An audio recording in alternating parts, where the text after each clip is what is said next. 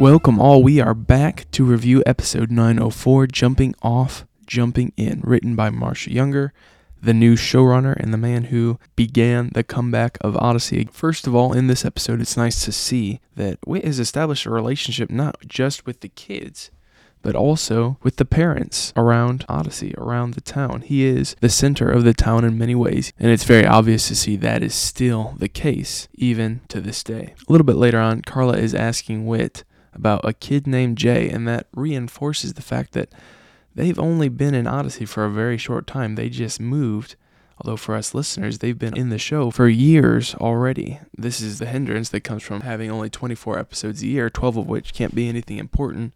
I'm really hoping that soon they'll switch to maybe a 36 episode a year format where maybe 4 6-part albums come out along with the 12 episode club adventures. I think that will clear up a lot of problems that people have as well. In the next scene, Whit is talking to Wyatt, and it's really fascinating to see just how much he relates to him. He's not talking down to Wyatt. He's treating him like an adult, but still talking on his level. It's a very fine balance, and Marsha Younger and Andrei Stoikin nail it in this scene. And then there's a reminder that Jay is a great character, and it is very like Jay to be entertained by the escapades of a manic child. The 2 flashback scenes are obviously very humorous, and I appreciated those a lot. I still remember hearing the drowning scene for the first time. It's dramatic by itself, but then the feeling that there's even more to it.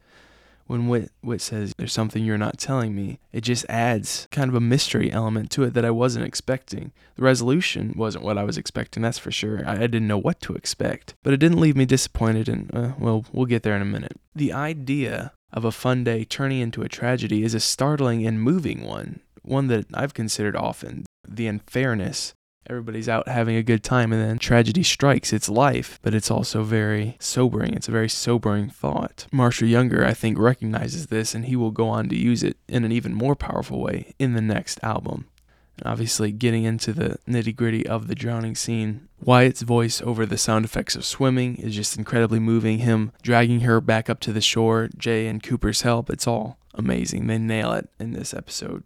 A little bit later, Whit goes to Cooper's house to ask him a few questions, and there's just one thing that seems a little bit off. Whit asks Cooper, what happened at the lake, and Cooper just launches right into the story, and there's something that seems a little too quick. It caught me off guard a little bit. I still remember from my first listen years ago, and I wonder if some dialogue got cut there for time. It's in Cooper's version of the story that we first hear Jay's calls for help. Whit Hertford does an amazing job as Jay, and his acting, crying for help and in panic, is just incredible. Whit's questions to Cooper after the flashback scene did confuse me a little bit, because to me it seemed like he was implying that the whole thing didn't happen, but obviously things are cleared up very quickly thereafter. Wyatt and Whit's next conversation is very humorous. Wyatt's line about the Bible being a pretty reliable source, that's great.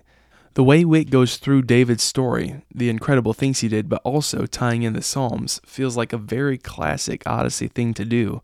Marsha Younger is coming in very strong here. I liked most of his episodes when he was a freelancer, but man, he starts batting 1,000 when he comes on as showrunner.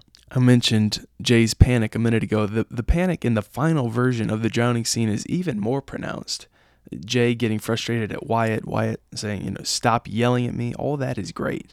And then when Jay launches into the yells that we heard before, and Cooper's line comes at a distance this time, it's all just very top-notch. It adds to the experience. Really, really great job there. I really was not a fan of the album before this, album 69, with the exception of For a Song, but they just start out extremely strong with this first episode of album 70.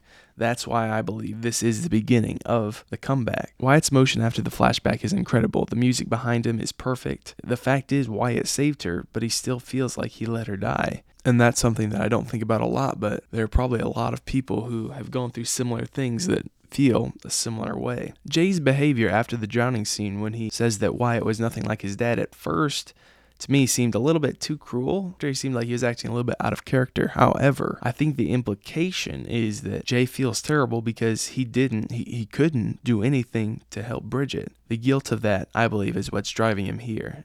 Misery loves company sort of thing. When Wyatt explains to his family, great job, great acting from Keely Marshall, Carla's acting is a little bit off. I feel that's unfortunately a continuous problem.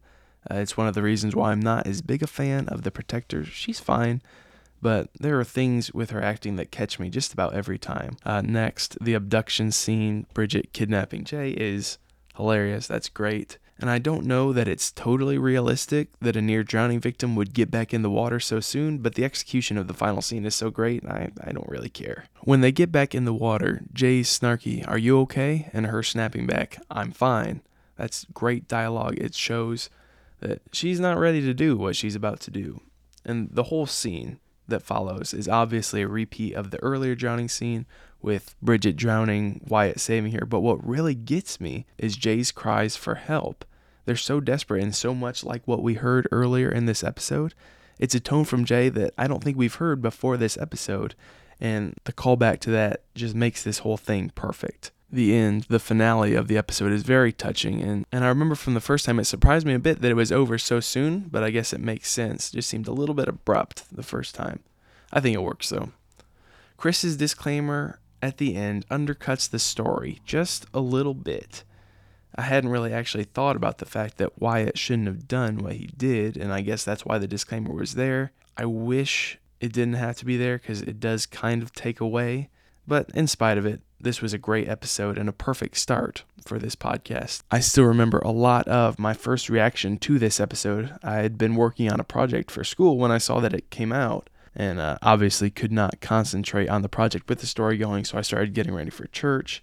I still remember listening to it and coming to each new revelation as it came. The fact that many of my memories of first listening to this episode are so vivid goes to show just how good this story is. Well done to everyone involved. This was great. I honestly did not think I'd have this many thoughts, and I may not on the next few, but I'd forgotten just how much I like this one. That's all for now, and until next time, don't forget to look to the future.